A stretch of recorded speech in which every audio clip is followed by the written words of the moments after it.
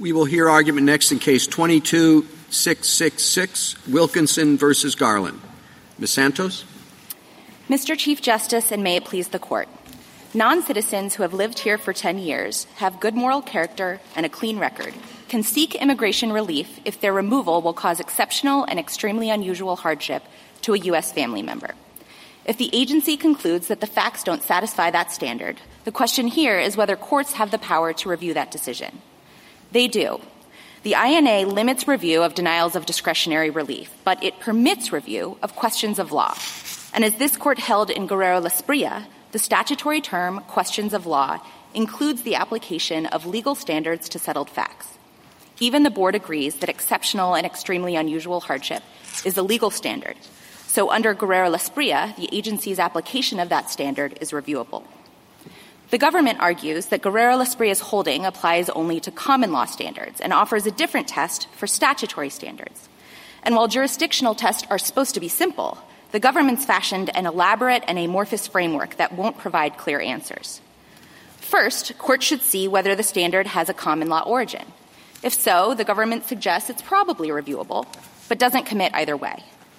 Next, courts should scour current and prior versions of the statute for any hint that Congress wanted the agency to have discretion, even if it later deleted the discretion-conferring language. If that doesn't somehow answer the question, courts should ask whether the standard requires evaluation and fact-weighing.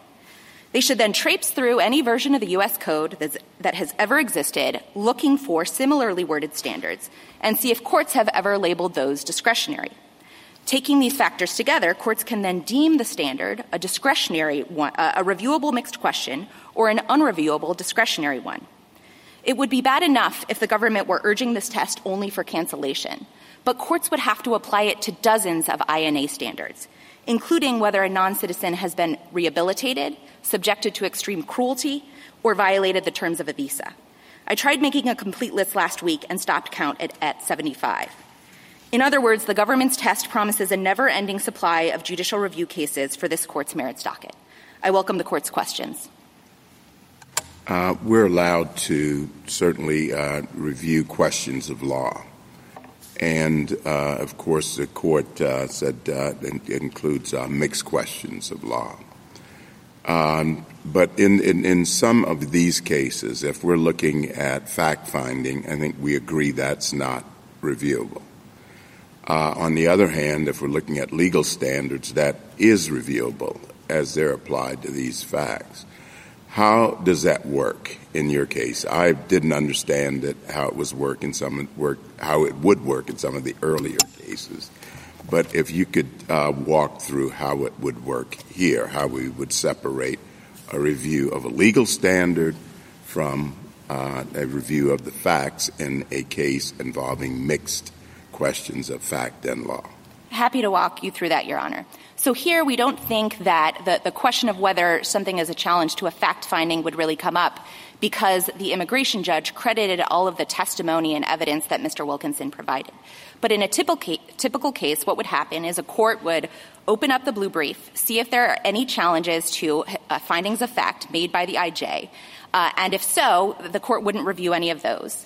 And if the only challenge is to the IJ's or the BIA's ultimate determination that the standard wasn't satisfied, that would be reviewable. So here, for example, Your Honor, our submission before the Third Circuit on remand would be that while the IJ credited all of the facts and evidence, and while the IJ recited the right legal standard in a boilerplate section of its decision, it then, when applying the standard, disregarded all of the facts and factors that render this case exceptional and extremely unusual. And I would point to, for example, the fact that Mr. Wilkinson's son, M, has a serious medical condition that places him in the hospital with some frequency, that his mother has depression that renders her unable to care for M for days at a time, that M has learning and behavioral challenges that have been exacerbated by Mr. Wilkinson's detention, and that Mr. Wilkinson is not only the sole financial provider for M, but also is his only male role model and has been a consistent support emotionally and a physical presence in his life. And how many? And can you tell us how many people have a similar list of hardships in the whole group of people who are subject to the same immigration laws as this individual was? I cannot, Your Honor. I think in the immigration context, as in many contexts, there will be a lot of different facts that will be case. Well, but the statutory standard is exceptional and extremely unusual, not burdensome, not difficult, not very unfortunate, unusual, which requires a comparative analysis. And I don't see how doing the best you can to determine what that number is. And given the size of it, maybe it's 3% of the whole population, maybe it's 20,000 people. It seems to me that it's hard to determine whether something's extremely and exceptionally unusual other than, it's not a purely factual question. The government talks a lot about discretion and in determining what weight should be given the factors you mentioned compared to other determinations. Maybe somebody has a particular physical impairment and the difficulties that they've encountered are as challenging as the ones here. But which one do you categorize as – does that make them both unusual? Well, Your Honor, we think that all of the points that you just raised, the fact that IJs see more of these cases, have more experience, all of that would probably cash out in the standard of review analysis. But those types of practical considerations don't have anything to do with whether the determinations are reviewable at all.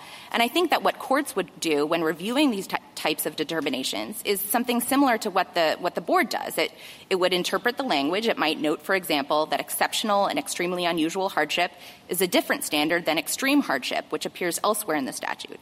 And so it would look to text, it would look to precedent, it would look to ordinary dictionary definitions, and that's exactly what the board did in Montreal-Aguinaga.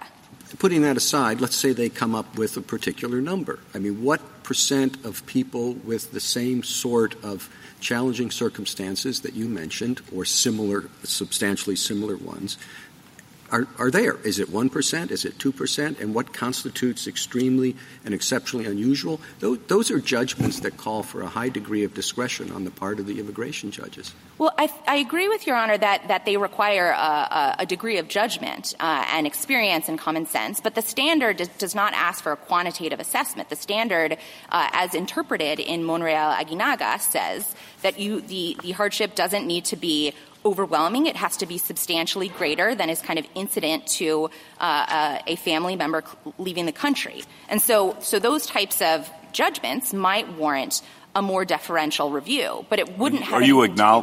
Keep going. Sorry. I was just going to say it has nothing to do with whether this qualifies as a question of law as the INA uses that term. Are you acknowledging that it would be a more deferential standard of review by the Court of Appeals then? I think it likely would. After this Court's decision in Guerrero-Las Bria, courts have generally reviewed due diligence determinations for abuse of discretion. And so, how could it not be a deferential standard of review? I just want to make sure, because I think you're right, that it would likely be deferential, but what would be the circumstances under which it couldn't be? So I am not going to push back on the fact that I'm virtually certain it would be deferential. I think that virtually every court on our side of the split has agreed that it would be a deferential standard of review, and I think all of those practical considerations go to that point.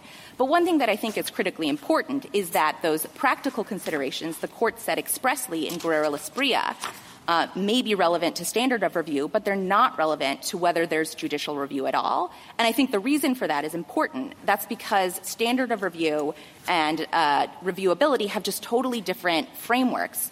Reviewability looks at, it's just purely an exercise in statutory construction. So you're looking at the canons of statutory interpretation. But when you're looking at standard of review, you use different decision-making criteria. So you'll look at, for one thing, is there a long and a consistent history of appellate practice? And then you'll look at the practical considerations that might warrant giving more deference to one decision-maker or the other. But that just doesn't enter into the framework for looking at judicial review. But another way to think about the Chief Justice's question is to say that what he was talking about really does go to whether it's a legal question at all, including a mixed question. Because in a typical mixed question, you look at the law and you look at the facts and then you look at the law again and you see how it all matches up. But in this question, you're not really looking at the law at all. You sort of see, okay, it says unusual and exceptional, but the essential project is to look at one factual situation and compare it with many other factual situations. And so when you think of the essential project as that, it starts looking not like a legal question at all. Not just – so separate out – there are lots of legal questions that involve judgment and gray areas and all of that. But this, because of what it tells you to look at, which is compare this factual situation to many others you've seen, you have – where's the law in that? Well, Your Honor, I would make 2 points to that. The first point is that I think that was essentially the government's exact argument in Guerrero-Lasprilla, that due diligence determinations involve essentially no legal work, and it's just the application of the standard to facts, and yet this Court still held that constitutes a question of law. And I think it's because I think you might be getting caught up a little bit in the kind of colloquial use of the term question of law. That term is kind of thrown out and in different contexts and used in different ways. But here, we're talking about the specific statutory term that this Court interpreted to include the application of law to fact, or a mixed question. Mixed questions are sometimes reviewed de novo. They're sometimes reviewed for clear error. They're sometimes reviewed for abuse of discretion. But they're still all mixed questions. And I think that comparative analysis that Your Honor points to is very similar to extraordinary circumstances determinations for untimely asylum petitions and due diligence. I think it's also similar to exceptional case determinations under the Patent Act and the Lanham Act. But that doesn't make it not a mixed question, and it doesn't make it not reviewable. Isn't there this difference between the standard in Guerrero-Lasprilla and the situation here? If you ask, let's say you ask a person who is not a lawyer, an alien did not do something within a certain period of time. Did that alien exercise due diligence? I mean, the ordinary person who's not a lawyer would say, I can't answer that question because it's a legal question. It has to do with legal procedures. But if you ask an ordinary person, you set out a certain set of facts. So let's say I'm complaining about my workplace. It's cold. It's set at 63 degrees. There isn't any coffee machine. The boss is unfriendly. All my coworkers are obnoxious. And you say, am I experiencing – no, I'm not.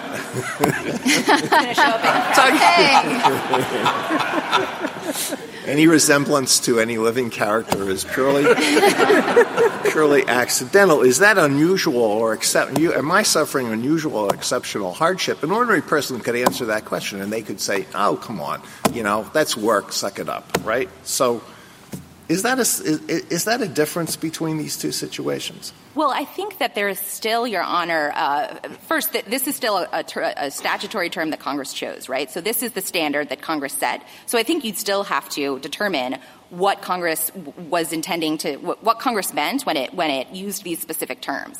So that's meant what the terms mean. These are ordinary terms. You can look them up in a dictionary.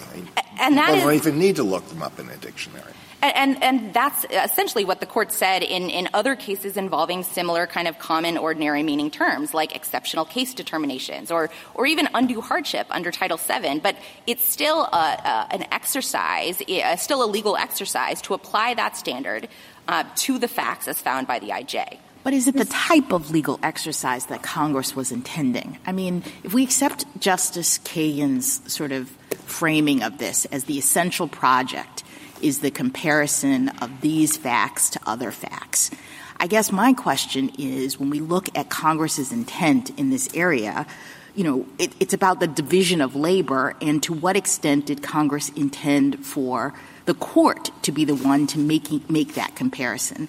On what basis could the court be making that comparison? And can't we say, given the clear jurisdiction stripping provisions as later interpreted by Patel, that really Congress wanted the agency to be the one to do that kind of comparison and not the court? No, Your Honor, we can't. And I'll explain why, and it has to do with the way that the structure of the statute works.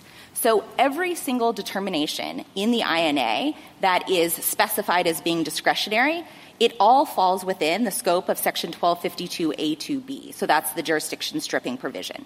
But what subparagraph D, that's the limited review provision, does is it trumps that designation. So it says nothing in subparagraph B or C or any other provision of this chapter shall be construed to preclude judicial review of questions of law. I appreciate that, but I understood that the enactment history was such that Congress put that in response to St. Cyr and the concern that if it did what it wanted to do, which was get the judiciary out of this and give it to the agency, that there might be constitutional problems. And so Congress puts in this additional language that you're talking about, but only to the extent that we have a constitutional question and I take your point that it says questions of law, and we've suggested or held in a subsequent opinion that includes mixed questions. But if we read mixed questions to be so broad that it is essentially, supplanting the agency's decision-making, I find it hard to make the statute make sense. Well, I think you can look to what the court said in both Guerrero-Lasprilla and Patel about what would remain unreviewable after you apply the limited review provision and layer it on top of subparagraph B. And what the court said in Guerrero-Lasprilla is that the limited review provision would still forbid appeals of findings of fact. And in Patel, the court said the same thing. If we apply both statutes together, the major remaining category of determinations that are unreviewable are factual findings. I understand, but why would Congress want it to be that way in the statute? Why would it have a statute that has the agency making the factual determinations and the ultimate cancellation decision, but the court swoops in to just review, the agency's actual function with respect to determining eligibility? I think for a few reasons, Your Honor. Number one is by doing so, by enacting the limited review provision the way it did, it still cut out any judicial review of findings of fact, which in many cases, in many cancellation cases, will completely control the conclusion. You won't always have cases like this one where the IJ credited all of the testimony and evidence that the non-citizen provided. And I think the second reason is that by enacting that provision, it got rid of an entire layer of habeas review. So district court habeas proceedings are still completely unavailable. But the typical role of an appellate court to review that application of the legal standard to facts, whether under a deferential standard or not, would still be maintained. Would you agree that go ahead. Ms. Santos, let me try to get at the questions that you've been asked in a different way. Let's say that I theoretically agree with you that under Guerrero-Lasprilla, mixed questions, including of this sort, would be subject to judicial review. Wouldn't you say, and I guess I'd push back a little bit on your characterization of Wilkinson's claims in particular below as being of that variety? Because, I looked at the record, his claims, he claimed that the immigration judge wrongly speculated about the care and support the child would receive if the petitioner was removed.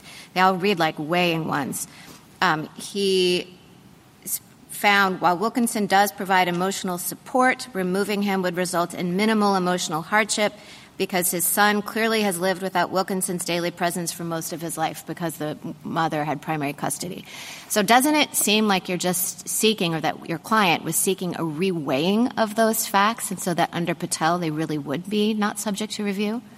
So all of the specific factual points that you pointed to, I agree with you. Those would be unreviewable. Okay. But what would be reviewable is the ultimate determination of whether that satisfies the statutory standard.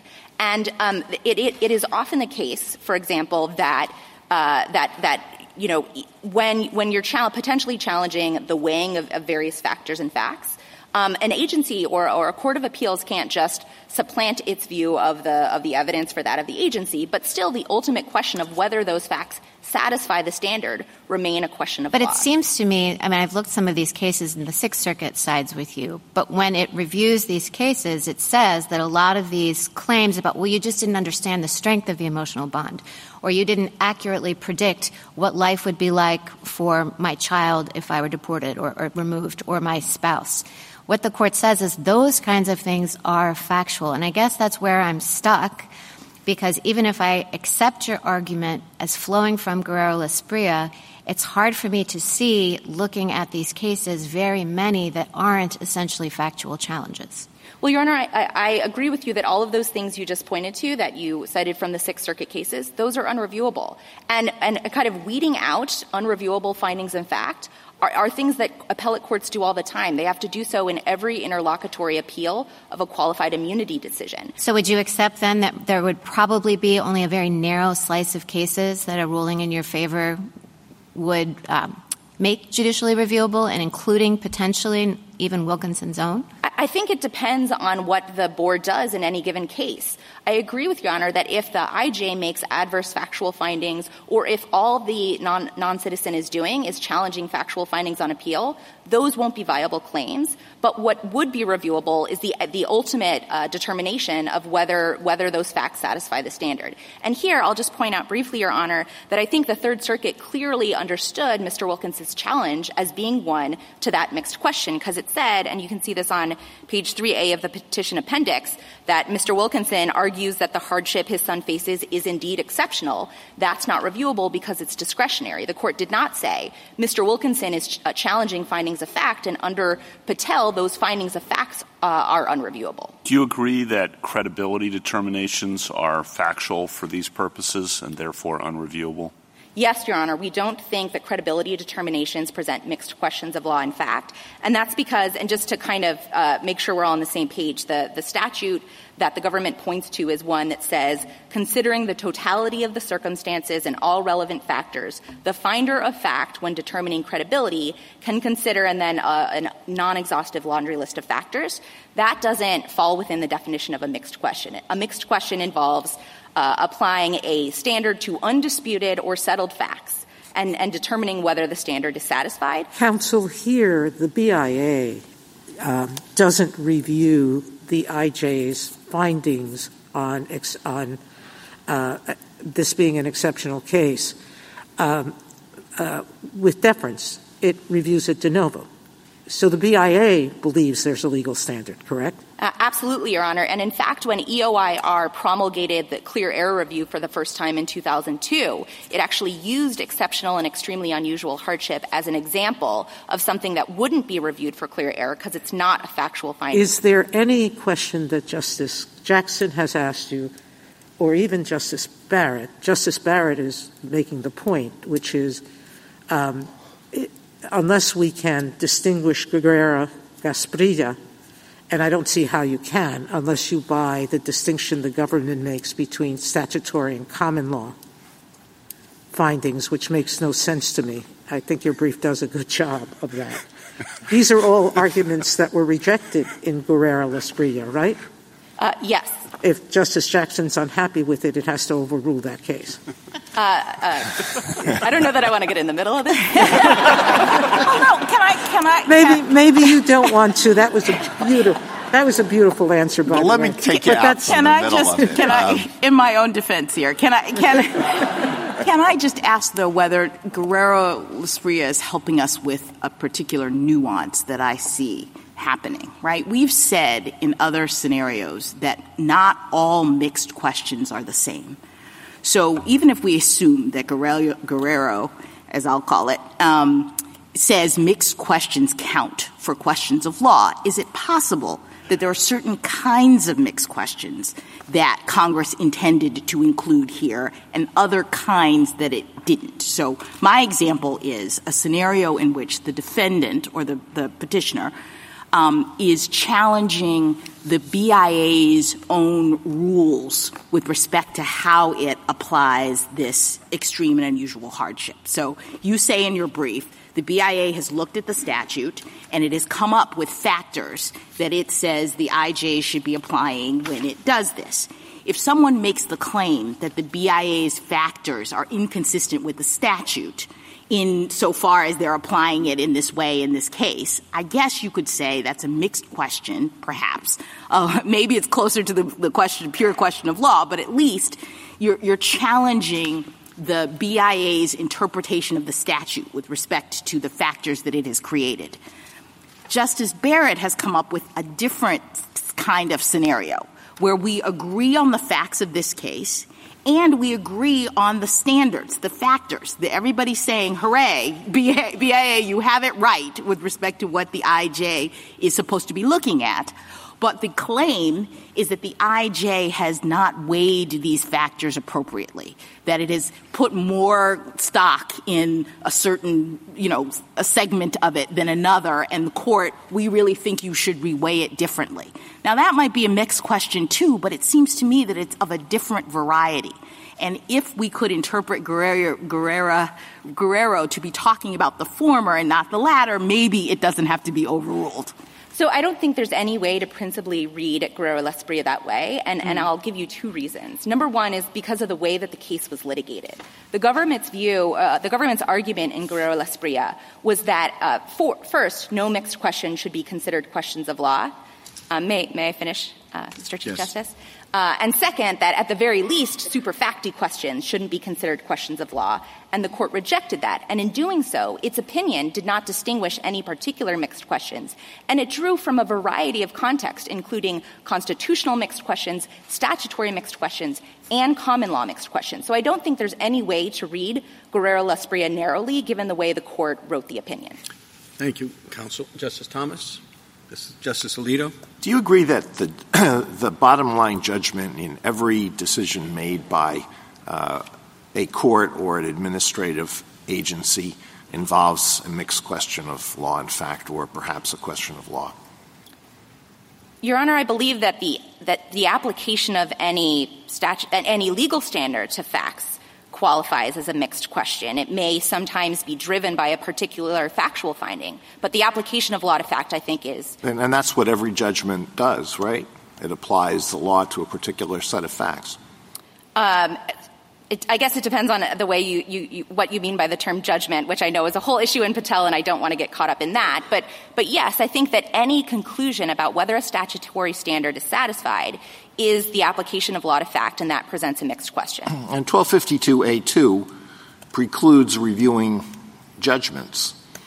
So your argument is that although it precludes reviewing judgments, in fact, every judgment is reviewable because it's a mixed question of law and fact. Well, Your Honor, our position is that 1252A2B1 precludes judicial review over any judgment regarding the granting of relief. But if you look up two lines, it says, except as provided in subparagraph D. And if you look down a couple paragraphs, it says, nothing in subparagraph B shall be construed as precluding review of questions of law. So, yes, I think that the plain text of subparagraph D trumps a designation of a judgment as discretionary. It swallows up the exception completely. It doesn't, Your Honor, because it still precludes the judicial review of questions of fact, as this Court said in Guerrero-Lasprilla and Patel, and it precludes any first-line habeas review, any habeas review at all, which removed an entire layer of judicial review. Justice Sotomayor? Justice Thomas pointed out the very same arguments that Justice Alito has made, and that was one of his criticisms of the majority opinion, wasn't it? It was. It was that the majority opinion was categorical when it could have been narrow. And I think Justice Thomas pointed out what Justice Jackson noted, that there are different kinds of mixed questions of law and fact, and that the majority had ruled that out as a reason. That's right, Your Honor. I also think even beyond, I know that sometimes dissents are written broadly, but I do think that's an accurate categorization or characterization of what the majority decided. Justice Kagan? Justice Gorsuch? And we agree that the ultimate discretionary decision rests with the Attorney General and is unreviewable, too. It's unreviewable as a question of law, absolutely, because it doesn't involve the application of law to fact. It still would be subjected to subparagraph D, so any constitutional claim may exist. Sure. Thank you. Justice Kavanaugh? In response to Justice Jackson, when you said Guerrero rejected that kind of line splitting of mixed questions from more factual mixed questions, one of the reasons we did that, I think, is because it would be, as your brief says, a morass trying to do that across the board, and would be years, if not decades, of litigation trying to resolve that question when, if you just do a deferential standard of review, the board's going to get affirmed most of the time, but not always, but most of the time, and you don't have this collateral litigation.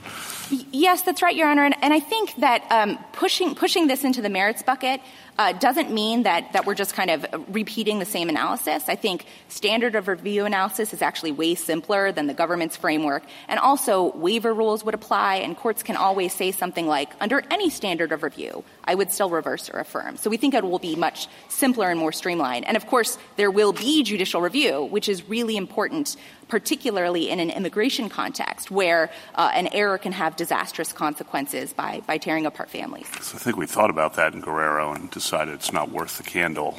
But in any event, another question about the limits of your argument, which is, and this follows Justice Gorsuch's question, if the IJ said or the board said, we're going to assume arguendo eligibility, but as a matter of exercising our discretion, we would deny cancellation of removal in any event. That determination would be unreviewable, correct? Correct, Your Honor. This court does have a precedent on point. It's something like Ramzmanabad. I can't recall. But, yes, there's a specific precedent on point that says exactly that. Thank you. Justice? I, too, just have some questions about the limits of your argument.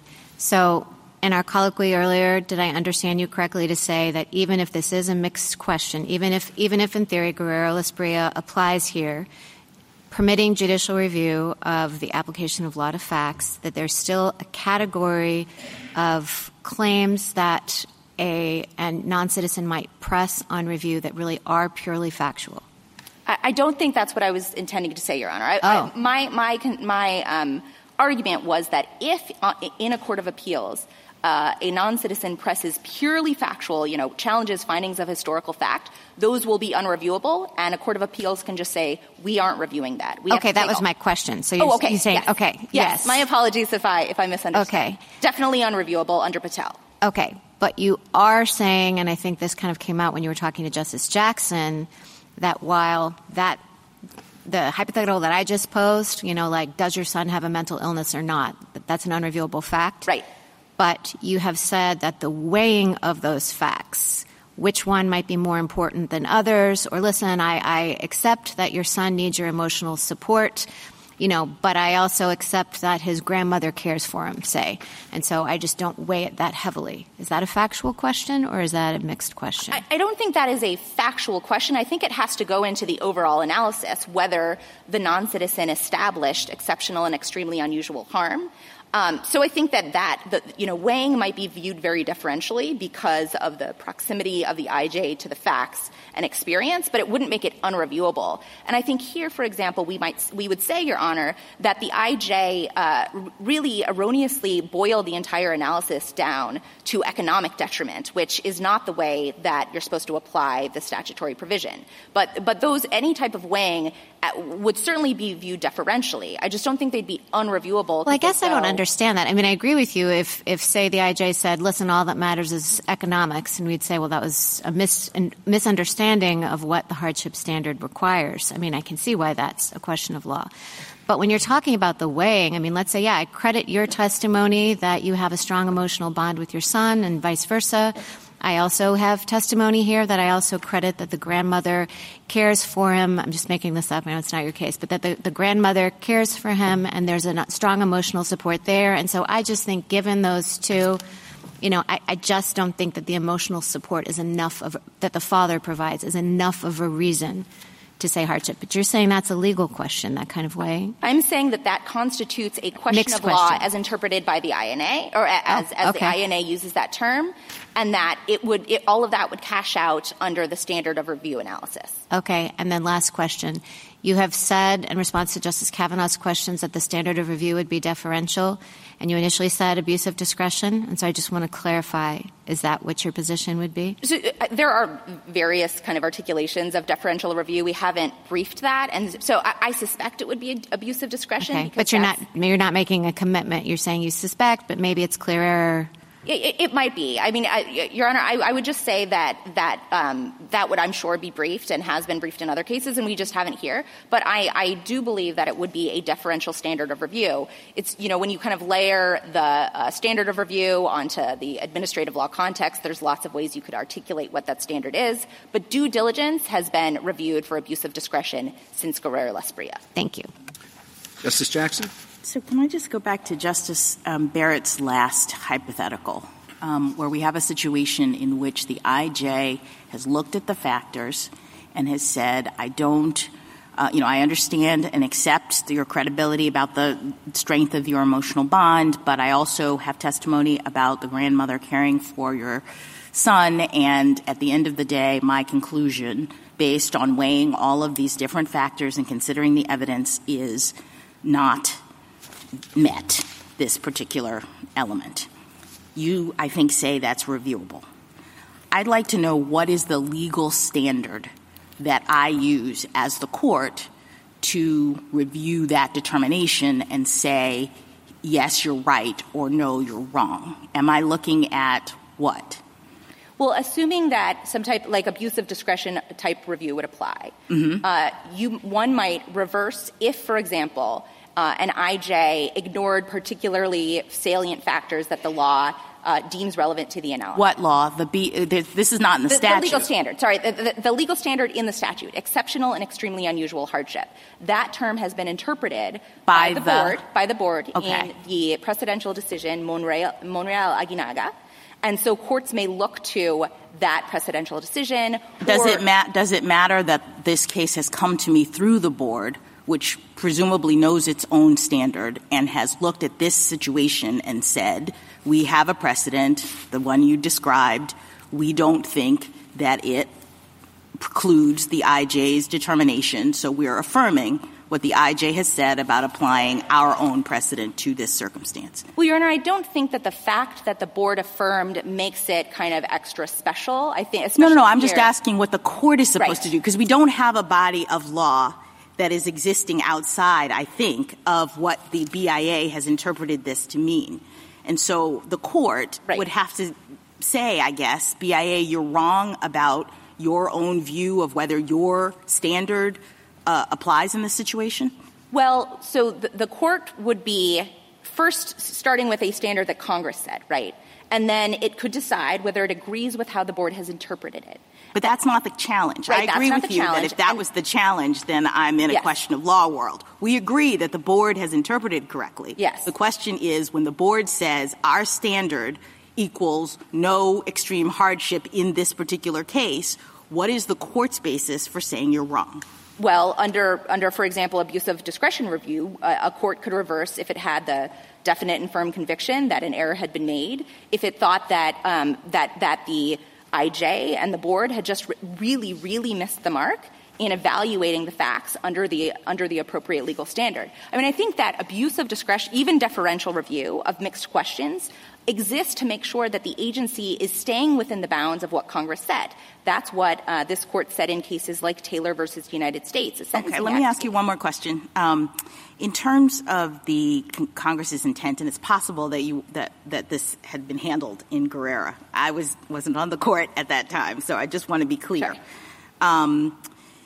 I'm interested in the sort of idea that what is left here is precluding questions of fact and habeas review.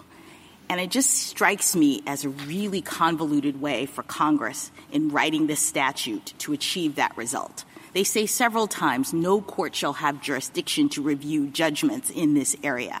And if really Congress just wanted to say you can't review factual determinations of the agency, it seems to me there was a lot simpler way to go about that.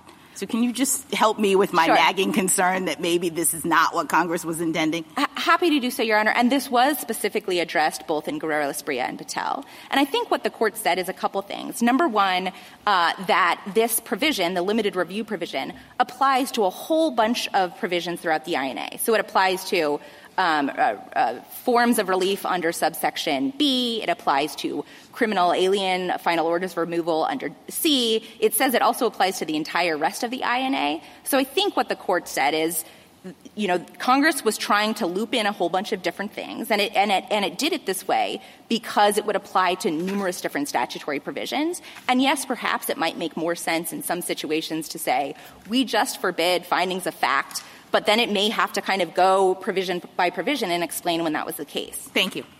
Thank you, counsel.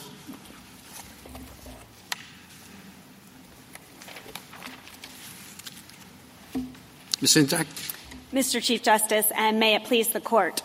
The plain text of Section 1252A2B and D requires courts to distinguish between reviewable constitutional claims and questions of law, which includes mixed questions, and any other judgment regarding the denial of discretionary relief. And in Patel, this Court was very clear that any meant any. That included subjective and objective determinations. That included the quintessentially discretionary determination at the second step as to whether an eligible non-citizen should receive cancellation of removal. But it also included credibility determinations, which the Court recognized required some objective fact-finding, but also some exercise of discretion. And it included simply finding historical facts. This non-citizen has been in the country for 11 years and meets the continuous presence requirement. Now, in order to figure out whether any of those statutory determinations, and all of the examples I just gave you are statutory determinations. They're made pursuant to a statute. In order to figure out whether those statutory determinations fall within the exception that permits judicial review of questions of law and constitutional claims, the Court has to look at the statute and say, okay, is this a statute that's asking for a legal conclusion, like fair use? Or is this a statute that's saying, find a fact, or like in Pullman Standard, where we had intention to discriminate, pure question of fact? Or is it a statute where the terminology is saying, make a discretionary decision, like in Williamsport Wire Rope, where we had the term exceptional hardship, and the Court said that's requiring a discretionary decision. And the Court has to figure that out in order to honor the plain text of Section 1252A2B. It can't decide that it would be easier just to say all statutory determinations are reviewable, because that's not what the statutory text says. And we think that if you apply the standard tools of statutory interpretation, that's text, history, and precedent, that's the complicated framework that I think my friend is referring to. If you apply those tools, you'll figure out that exceptional and extremely unusual hardship, that is a factual determination, and that's an exercise of agency discretion. That is not a legal conclusion. I welcome the Court's questions.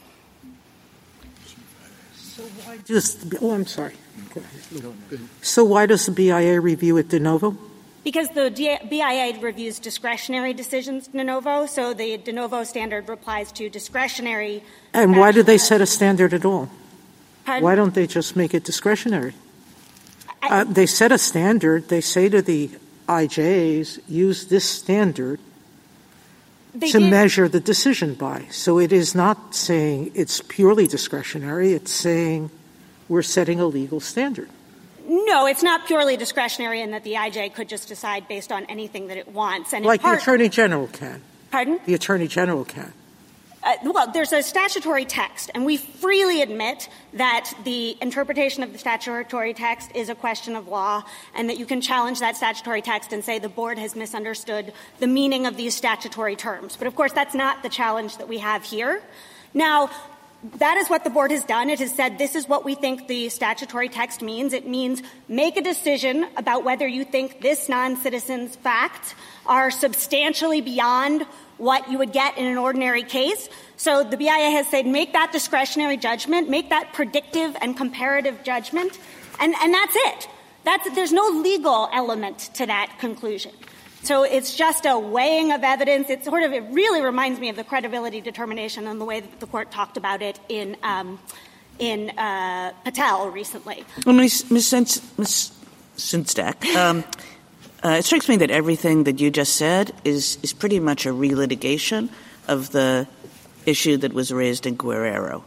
That the government came in, basically made the same argument. The government said, there are mixed questions and then there are mixed questions. There are mixed questions that are really super factual, And we accepted that distinction when it came to standards of review in Lake Ridge, but we specifically did not accept it when it came to this question. We said, you know what? We don't really care if it's primarily factual. We don't really care if it involves a lot of judgment calls. We don't really care if you have to really kind of search for the legal standard in the inquiry. As long as there is that legal standard, and as long as all the fact-finding that you do and all the fact-weighing that you do eventually has to satisfy that legal standard, and the question is whether it does, it's a mixed question and it's reviewable. That's how I read that decision. You're just, basically saying you don't like it. No. To be clear, we accept the holding of Guerrero-Lasparilla, and we are not up here saying that mixed questions are unreviewable. So if we thought that the exceptional and extremely unusual hardship had a legal component, even if it was mixed in with the facts, then it would not be reviewable. But what we are here saying is just because a statute a term is in a statute, that doesn't mean that it establishes a legal standard in the sense that Guerrero-Lasparilla was. Well, the question in Guerrero was this equitable tolling question, which is primarily a question of whether extraordinary circumstances prevent a litigant from doing what she should have done. I mean, it's the exact same thing. Are there extraordinary circumstances here? Well, we're going to, think about facts a real lot. What were those circumstances? And how extraordinary were they when they're compared to other circumstances that make it difficult to do what the legal rules tell you have to do? I mean, I don't really see any distinction in the nature of the inquiry here. I disagree, and I first just want to point out that there was no debate in Guerrero-Lasparilla that the court was dealing with a mixed question. So what constituted a mixed question wasn't before the court. But I'm not here disputing that due diligence is a mixed question, and the reason for that is I think exactly what Justice Alito was speaking about earlier, which is that due diligence is a legal concept. It's a creature of the law. You can say that, but what it asks what it asks a decision maker to do is say, how extraordinary were the circumstances that prevented you from following the rules? And that's exactly the nature of the question here. How extraordinary are the circumstances that were involved in a particular case? Now, you are correct that there is some overlap and there are some similar things that adjudicators are being asked to do. I have to say what I find a little bit unsatisfying, but is just the facts here, is that distinguishing questions of law from questions of fact and discretion is often a matter of history. So one of the things that the court repeatedly has done is just said, is this the type of analysis that the courts have done? It is a question of law. And we see that in TIVA. We see that in Oracle. Is this the sort of question that has been decided by juries or by fact finders? Then it's not going to be considered a question of law. And I really do think that the common law history of the due diligence inquiry, that this is something that was a judge-made inquiry that was always decided by judges, elaborated by judges. It sounds very complicated. I mean, Ms. Santos says there are 75 of these, and we're going to do that analysis as to whether each of them is reviewable or not reviewable. We're going to look into the history. We're going to look into the source of law. We're going to look into, who primarily has prerogative over this issue. Seems like Guerrero, when it came down to it, this is what Justice Kavanaugh said, is that it's not worth the candle. Of course these are going to be reviewed extremely deferentially, but if there's a legal standard at issue, if the conclusion that the court comes to is in the end, do these set of facts, as found, as weighed, satisfy this legal standard, then the better course is just to call it a day and say it's reviewable and not have to go any further. So I want to make a couple of points here. The first is that you're going to have to perform what you're referring to as a complicated analysis, which I would refer to as simply statutory interpretation and what the court does every time it decides a standard of review. And here's where I'm getting to. You're going to have to perform this analysis under petitioner's framework, because petitioner is saying the standard of review is going to turn on whether this is an exercise of discretion. I think she's saying abuse of discretion review. So it's going to turn on whether it's an exercise of discretion or it's a factual finding or it's a question of law. And what we're saying is, look, that's not the right analysis because the statute says, no, it has to be a question of law for it to be reviewable at all. But if you think that, the government's framework is too complicated, I don't think you're going to avoid it. You're just going to get these questions in the standard of review framework. On the standard of review, there are lots of different framings you can put on it. There are two main buckets, though, deferential or de novo. And I think what she was saying is it's going to be deferential.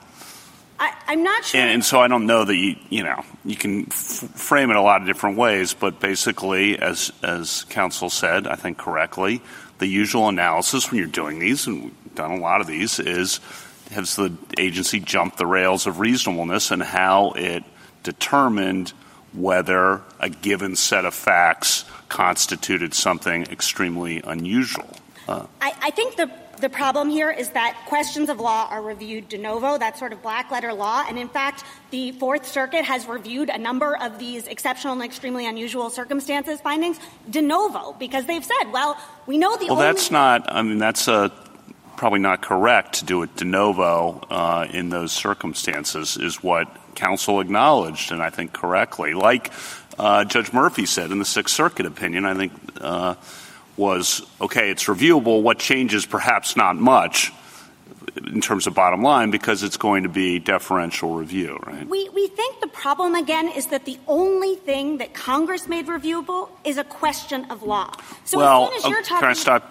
Yeah. No, keep going, actually. No, I mean, my point is that as soon as you're saying, no, we're reviewing something that's not a question of law, so de novo review is obviously not appropriate, I think you're in a little bit of trouble because it seems like actually now we're talking about discretion. We're talking about fact-finding. Well, this is now Groundhog Day from Guerrero because we talked about the history of St. Cyr and how the decision there recognized and the subsequent congressional history recognized that applications of law to fact would be considered questions of law, even though I'm with you as a first principle. I might not have gone down that road that Congress did, but that was, I think, the clear understanding of what questions of law covered, and we said as much in Guerrero. So that kind of ended that discussion, at least as I thought about it. No, again, what Guerrero said is that when you have a mixed question, so that assumes that there is a legal component. But what you have to be pointing to is what is the legal question? And there isn't a legal question here. And if I could just— So if it says the brief's due in 45 days except in unusual circumstances, is the except in unusual circumstances does that not have a legal component? That's a discretionary determination. I think that is something where, I mean, you have to interpret the terms. But don't we hold all the time, courts of appeals, the lower court abused its discretion as a matter of law when it reaches a wrong judgment? Isn't that exactly what we say? I think that sometimes that is colloquially what or less colloquially. I mean, I think what that says isn't that is exactly? Pardon me. If I might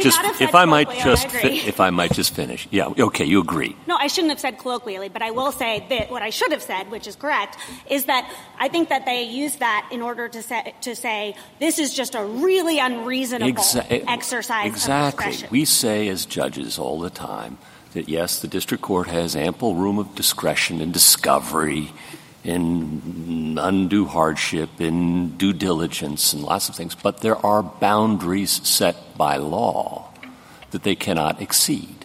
The guardrails are wide, but they're there.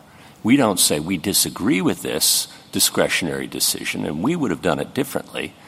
We say when they've reached those boundaries, they've erred as a matter of law, right?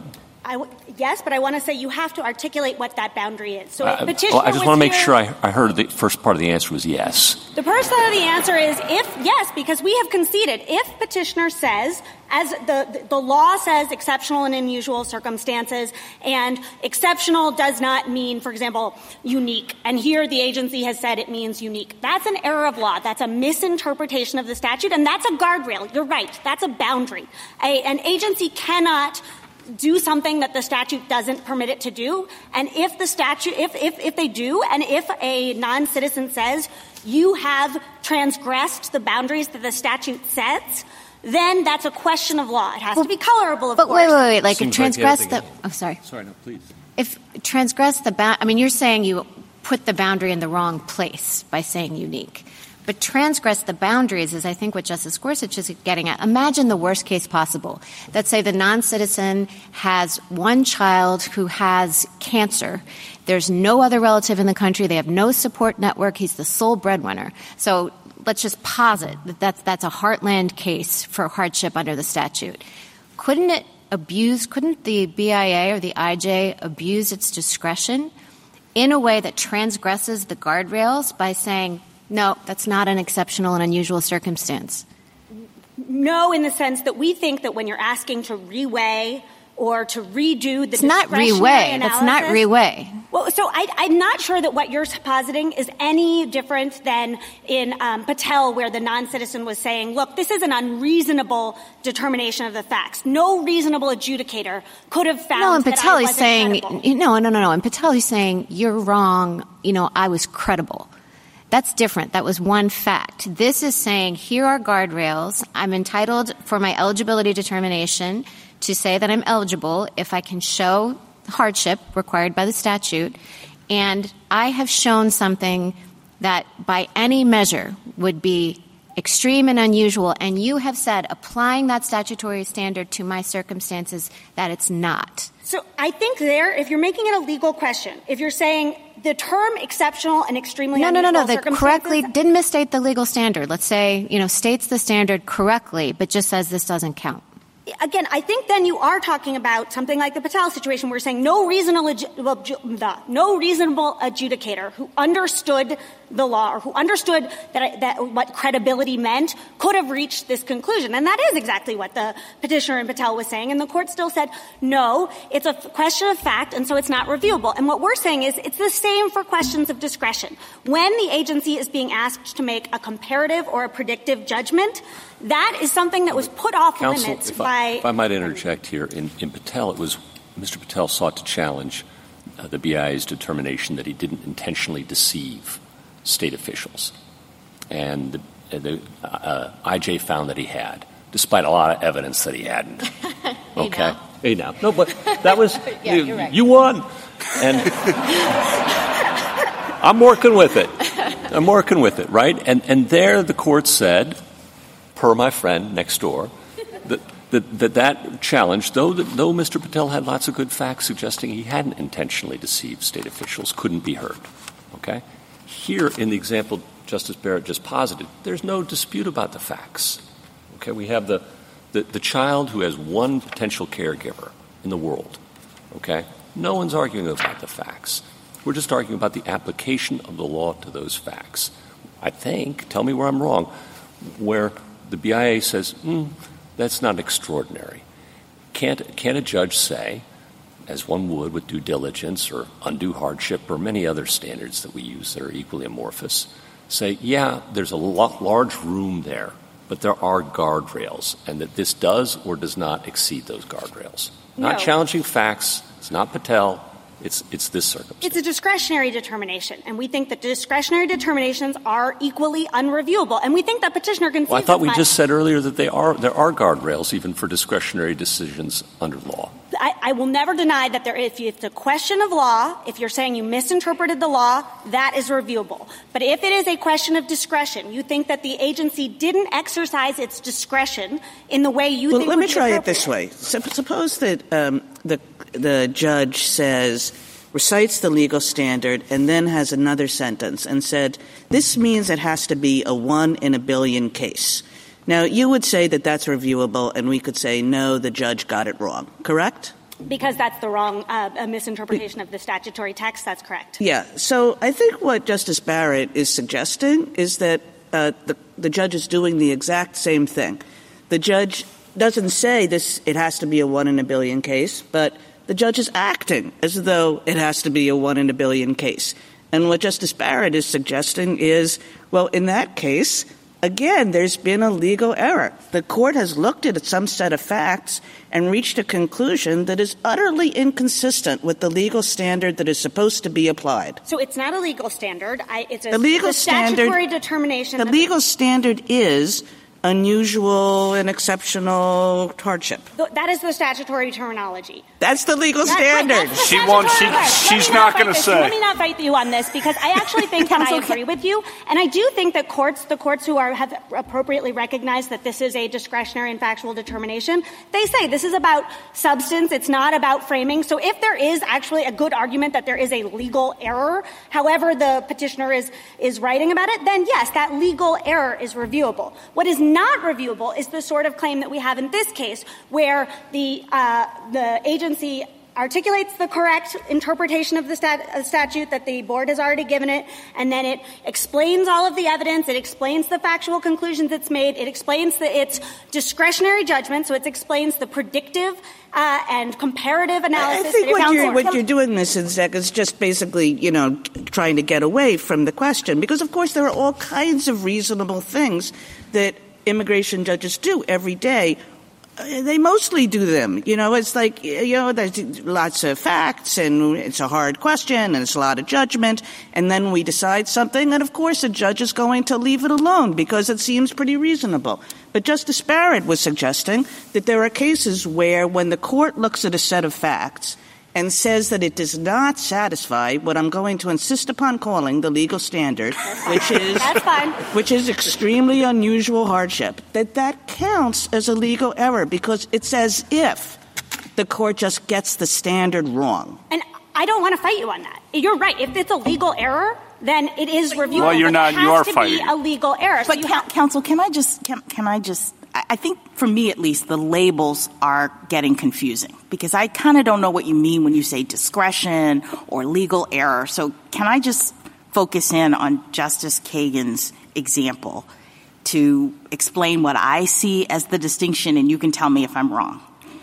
So when the court, the IJ, says, I look at this statute, extreme and unusual, and I think that means that this has to be a 1 in a billion case. The IG has stated a rule of interpretation. It's interpreting that language, and it's now applying this rule. I'm looking for a 1 in a billion case. All right. You would agree that that's a legal question. If someone is claiming that that's the wrong rule, that it doesn't have to be a 1 in a billion case, then we've got a legal dispute, correct? All right. Is there a difference between that and a situation in which we accept that the IG is correct in his rule? It has to be a 1 in a billion case. But the IG, in applying that rule, looks at this constellation of facts that has been presented, finds the facts, and we all agree on the facts. But the IG says, when I look at these 10 different factors and things, I think this is not a 1 in a billion case. All right? And then the petitioner says, I agree with his legal rule. I agree with all the 10 facts that he's found. But I think, court, this is a 1 in a billion case. Decide. Is that second thing the same kind of legal issue? Is it presenting a legal issue? I hear you saying it's not. And so can you explain why not? Right. That's an exercise of discretion. That's exactly our point. That is an exercise of discretion. Like when the IJ says, this non-citizen has satisfied the eligibility factors. Now I need to look at all of these facts and exercise my discretion to decide whether this is an appropriate case for cancellation of removal. So it's the same thing. They're looking Counsel, why isn't it an abuse of discretion in concluding that this set of facts doesn't meet the legal standard? I mean, we have 3 critical facts: child, dying of cancer, sole support, or no other family. Are you willing to tell me on that record that that's not a 1 in a million case? Isn't that an error of applying facts to a legal standard? There's no discretion in that. So it's an abuse. Agree that if what the court says is the board obviously interpreted the statute to require a 1 in a million case, and that is a legal error, that's reviewable. What is not reviewable is the board's application of discretion. So when you talk about abuse of discretion, but it's that still makes an me nervous because that's taken off limits. Isn't the answer to Justice Sotomayor because we don't have a basis in the law to make that determination? So I see, fine, one could say it's an abuse of discretion, but on what basis is the court able to make that determination? What I think as Justice Jackson looks abusive, what am I pointing to make that decision? Yes, that's exactly right. So the statute entrusts that discretionary determination, that judgment call, that prediction about how much hardship will this particular non-citizen's relative likely face. How does that compare?Ose are judgment calls. Those aren't those questions. I just have more confidence in principles. Justice Jackson than maybe Justice Jackson has. I mean, just think about those facts that Justice Barrett just gave you. And we don't have the capacity as judges to say, that counts as an exceptional and extremely unusual hardship. Of course we're not going to do it very much. But on those facts that a judge doesn't have the ability to say, that immigration judge, we know that they're overworked. We know that they do a great job on 99% of the cases. But that judge just got it wrong. That's the determination that Congress made in 1996 when it barred review of any decision the regarding determination denial that Congress of made relief. Was to give legal questions to judges. And this is a question where the fundamental inquiry is, do those facts, as found, as weighed, meet the legal standard? And this judge got it wrong. This judge being in not this case, but in Justice Barrett's hypothetical. Again, if you can point to a legal error, so if you can say, looking at these facts, the judge must have misinterpreted the statute, must have said this is a 1 in a million case, that's a legal error, that's reviewable. Okay. Why isn't that exactly Justice Barrett's case? Because the BIA, for example, has said that the standard, high as it is, doesn't require it to be unconscionable. That's the BIA's own standard. It doesn't have to be the 1 in a billion case. It's something less than that. And here we have in Justice Barrett's hypothetical basically the 1 in a billion case, right? Let's assume that, okay? And why couldn't, again, a court say, as Justice Kagan keeps trying to ask, in those circumstances you have effectively misread the legal standard? I think I keep trying to tell Justice Kagan that that is a legal error that is reviewable. So I'm not trying to fight you on this. I think our brief is very clear. This is Section D, where we say, if you can point to a legal error, which raises a question of law, then review is permissible. So we all agree that a court can say, it doesn't have to be a 1 in a billion. This is on the nature of 1 in a billion, and when the BIA denies relief, it erred. I'm a little bit confused. I'm going to keep saying, if you can look at... Well, I don't want to be confused, so let me try it again. So we have Justice Barrett's case, the very, very unusual case. And the BIA says, we think it should be more demanding than that. A court can say, no, the exceptional hardship standard isn't anything, 1 in a billion. This counts. Oh, the court can interpret the statutory terms exceptional and extremely unusual hardship. Yeah. And the BIA has done that, and no one's questioning the BIA's statutory interpretation. But if there was a non-citizen here saying, the board has consistently said substantially beyond ordinary, but it should be a different interpretation of the statute, that's a legal question, that's reviewable. No, we have I'm positing we have the precedent we have. Whether the BIA's precedent's right is another question. But just that we have this fact pattern, and the BIA denies review because they're busy. They have a lot of cases, and they do great work. No one's questioning, or try to do great work. No one's questioning that. But they, in this particular case, deny relief. If it's a factual error, it's unreviewable. If it's a discretionary error, it's unreviewable. If the court can say, yes, you're right, you've misinterpreted the statute, then it's reviewable. Does questions of law in the statute include application of law to fact? It includes legal errors. Does it include application of law to fact? Yes, and I'm explaining to you what that includes. It's a mixed question, right? So if you look actually to where that comes from, it's coming from I've just forgotten the name of the case, the habeas corpus case. If you look in Sancier, if you look back at the application of law cases, what those were exactly sort of what we've been positing here, where it was clear from the facts of the case that the court had misinterpreted the statute. So in that way, in those cases, it was actually like a bankruptcy. No, but I think what Justice Gorsuch is getting at is, at least in my administrative law experience, abuse of discretion is probably a distracting term. Let's call it an unreasonable application of law to fact. That's something we did all the time. Now, unreasonable application of law to fact means wide discretion, but deference is not abdication, is often said. And so there should not be abdication.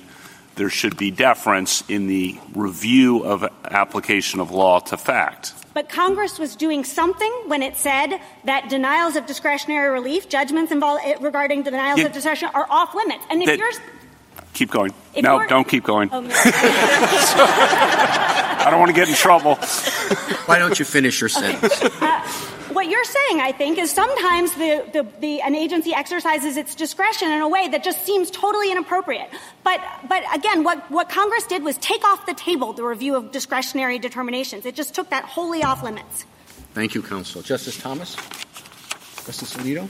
Well, I'm going to restate your argument, or restate an argument that could perhaps work in your favor that is not the kind of argument that you as an advocate before the court in the face of Guerrero-Lasprilla is probably much inclined to make, but one might say, look, all right, here's Guerrero-Lasprilla. It involved the application of a standard that only a lawyer can understand, and it's not the kind of standard that would be, for example, submitted to a jury without elaborate instructions, or perhaps would not be submitted to a jury at all. And that's one way to read Guerrero-Lasprilla. If you read it for all it's worth, as broadly as some of the questions suggest, it has the effect of making everything reviewable. And that is a strange way to read a statute that begins by saying that judgments are not reviewable. So the test would be this, and it isn't really all that complicated, if what is involved in a particular case. And, you could say abuse of discretion and unreasonable application, but look, anybody who's litigated cases or has seen what willful judges can do knows that if you allow that little toe in the door, an awful lot can be done with it. That might be right or wrong. Judges love judicial review. Congress was less enamored of it when it enacted this statute. It says no review at all, not abuse of discretion. So the test could be restated as if it is the sort of thing that would be submitted to a jury without special instructions because it involves ordinary terms like exceptional and unusual hardship. That is not something that falls within the exception. Yes, and I think that actually dovetails very neatly with what the court already said in Pullman Standard, where it said, intention to discriminate, right? That's a statutory requirement. You might say there could be questions about what that means. And the court said Congress could have been trying to refer to some legal presumption, some legal concept of discrimination or intention to discriminate. But instead what it said, no, look, apply statutory construction. What actually Congress was telling us to do here was just to find out actual motive. And here it's the same thing. Congress wasn't making this new legal concept, exceptional and extremely unusual hardship. Congress was saying, agency, make a judgment call, make a predictive and comparative judgment call about how the circumstances of this non-citizen's case compare to those of other non-citizens. All right, thank you. Justice Sotomayor? Something new.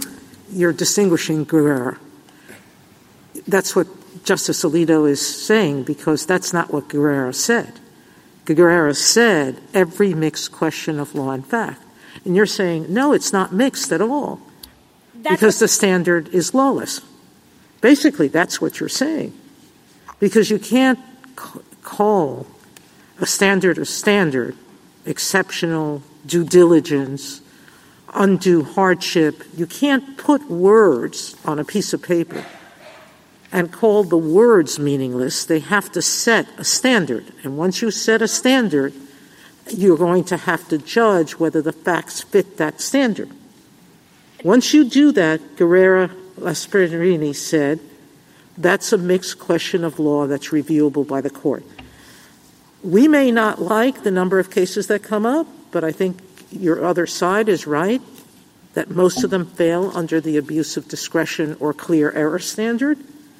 Justice Barrett points out that the cases are rare, but they still exist, meaning that's why we have judicial review. It's rare that federal convictions are overturned. I think it's probably 5%, or it was a very low number of federal convictions were ever overturned, yet we still permit review of them. We permit review not for the majority of cases, we permit review for the exceptions. And so I don't know how we get to where you want us to go unless we reject our precedent. So I think, and we invite all of the complications that precedent was trying to avoid. So I think that Pullman Standard, Williamsport Wire Rope, and Duberstein are all good examples of cases where you had a statute and it required some subsidiary fact-finding, and then the adjudicator had to put those subsidiary facts together to make an ultimate determination that was exactly the statutory text, and in each of those it was not deemed a mixed question. So in each of those it was deemed discretionary or factual. So I'm not asking the court to But it was make still new reviewable. Law. Pardon? It was still reviewable. Well, it was still reviewable for whether it was unreasonable. To be clear, in Williamsport Wire Rope, it was not reviewable, and there it just depends on whether there is a statutory review bar. And let me just address this. I agree that normally discretionary determinations are reviewed for abuse of discretion.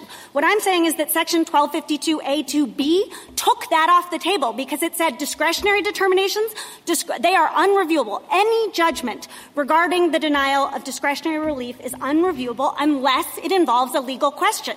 But when it doesn't, when it's an exercise of discretion, as the court said in Williamsport Wire Rope, which is also this court's precedent, that exceptional hardship, that was a discretionary question, and discretionary questions we know under Patel, we know under the plain text are unreviewable. Justice Kagan? Justice Gorsuch? Justice Kavanaugh? I do have a few questions. If the court concludes that the BIA or the IJ misapplied board precedent that existed, is that reviewable or not? So the IJ is bound to follow board precedent. So if the IJ has discarded board precedent, that's a legal error. Okay. And then I agree with a lot of what Justice Alito said about going back to the beginning, but I think St. Cyr talked about what was available in habeas and said specifically that it's not only legal questions but the erroneous application of statutes or interpretation. It distinguished those two things. Then Guerrero picks up on that, says English cases consistently demonstrate, consistent with St. Cyr, that the erroneous application of statutes includes the misapplication of a legal standard to the facts of a particular case, and then says that Congress took up that suggestion and then when it put questions of law in, included erroneous application of law to the facts of a particular case. Do you disagree with any of that? No, again, when there's been a legal error and that all of the cases that you're talking about involve legal errors, then yes, it's reviewable. But unless you're saying that the argument that someone was about whether someone was continuously president for 10 years, that the determination that he was in the country for 9 years rather than 10 is, well, that's an application of law to fact. No, I agree with you on that. So then we know. But I think you disagree what I'm not going to belabor this part, but what a legal standard is. You're saying this is not a legal standard. I'm saying that a statutory determination, just because it's a statutory determination, doesn't mean that its application presents a question of law. And I think that that's what this Court's precedents say. Now, I think that means that a legal standard is not synonymous with a statute. And I don't think Petitioner has explained to you how you can tell, once you have a statutory determination, which statutory determinations only require fact-finding, only require discretion, only require a mix of those two, and which present legal conclusions. It can't just be every statutory determination is reviewable. Right. And then last one, you've emphasized repeatedly, I think correctly, that the statute's about discretion ultimately. And I agree with that, but that discretion is as I've understood it, is at the second step. So after you determine whether someone's eligible for cancellation of removal, then the board has complete discretion to say, you know what, you're eligible, or I'll assume you're eligible, but you're not getting it. You're not getting it, and that is totally unreviewable. So that's a huge amount of discretion for the board. That's where the discretion is, not in doing the 10 years, extremely unusual. Those parts are the eligibility requirements. That's not as discretionary. So in Zhang Ha Wang, this court said that when a court of appeals usurped the board's right to determine what was an extreme hardship in that case, that was before this change, that deprived the board of a good portion of the discretion that had been vested in it. So I think this court has already recognized that exceptional or extreme hardship, now exceptional, extremely unusual hardship, that's discretionary. And I would also point you to Octane, which recognizes that exceptional is a term that itself conveys discretion. So I think just because there's discretion at the second step doesn't mean there's not also discretion at the first step. Thank you. Justice Barrett? So let's posit that you lose. Sorry. just hypothetically. It seems to me, in looking at cases in the circuits that side with petitioner, that most of the challenges that come up really are to facts, or, challenges where the petitioner says, he made the BIA, the IJ, was wrong to conclude that there would not be significant economic hardship down the road, for example. And the courts of appeals have said, well, that's speculation, and, that was within the IJ's authority to find that fact.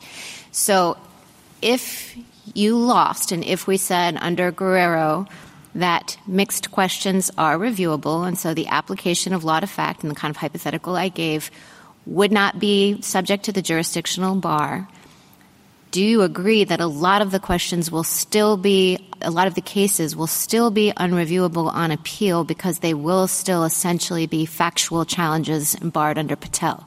Absolutely. And to be clear, I think the government is fine with a ruling that says where there is a legal error that is revealed through the board's determination, that's reviewable. What's not reviewable is, you can call it fact-finding, you can call it discretion. I think as we make this point, and I believe page 42 of our brief, that a lot of times in the administrative context, what counts as a fact can look pretty discretionary, like a credibility determination, highly subjective. If the court makes clear that those types of rulings are off limits, but legal errors are on, we think that's a faithful no. I'm saying statute. Application of law to fact. If, in fact, under Guerrero, that is not subject to the jurisdictional bar, and so the claim is, I think Justice Kagan was the one who said earlier, we stipulate all of the facts are true, but you have misapplied the legal standard to this set of facts, thereby exceeding the guardrails. You've abused your discretion, say. Let's say that kind of a claim is reviewable.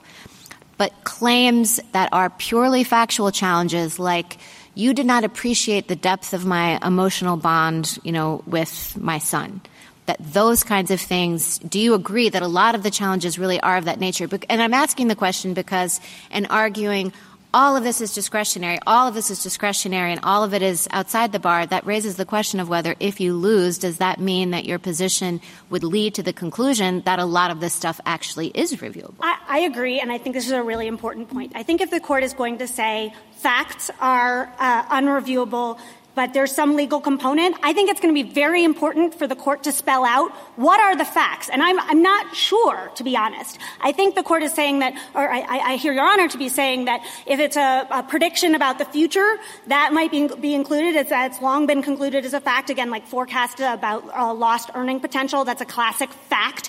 So I think the court's going to need to say, like, a prediction. I think the court should look at cases like Williams-Ryer-Rope and say a comparison where you're looking at, is this non-citizen more likely than another to experience hardship?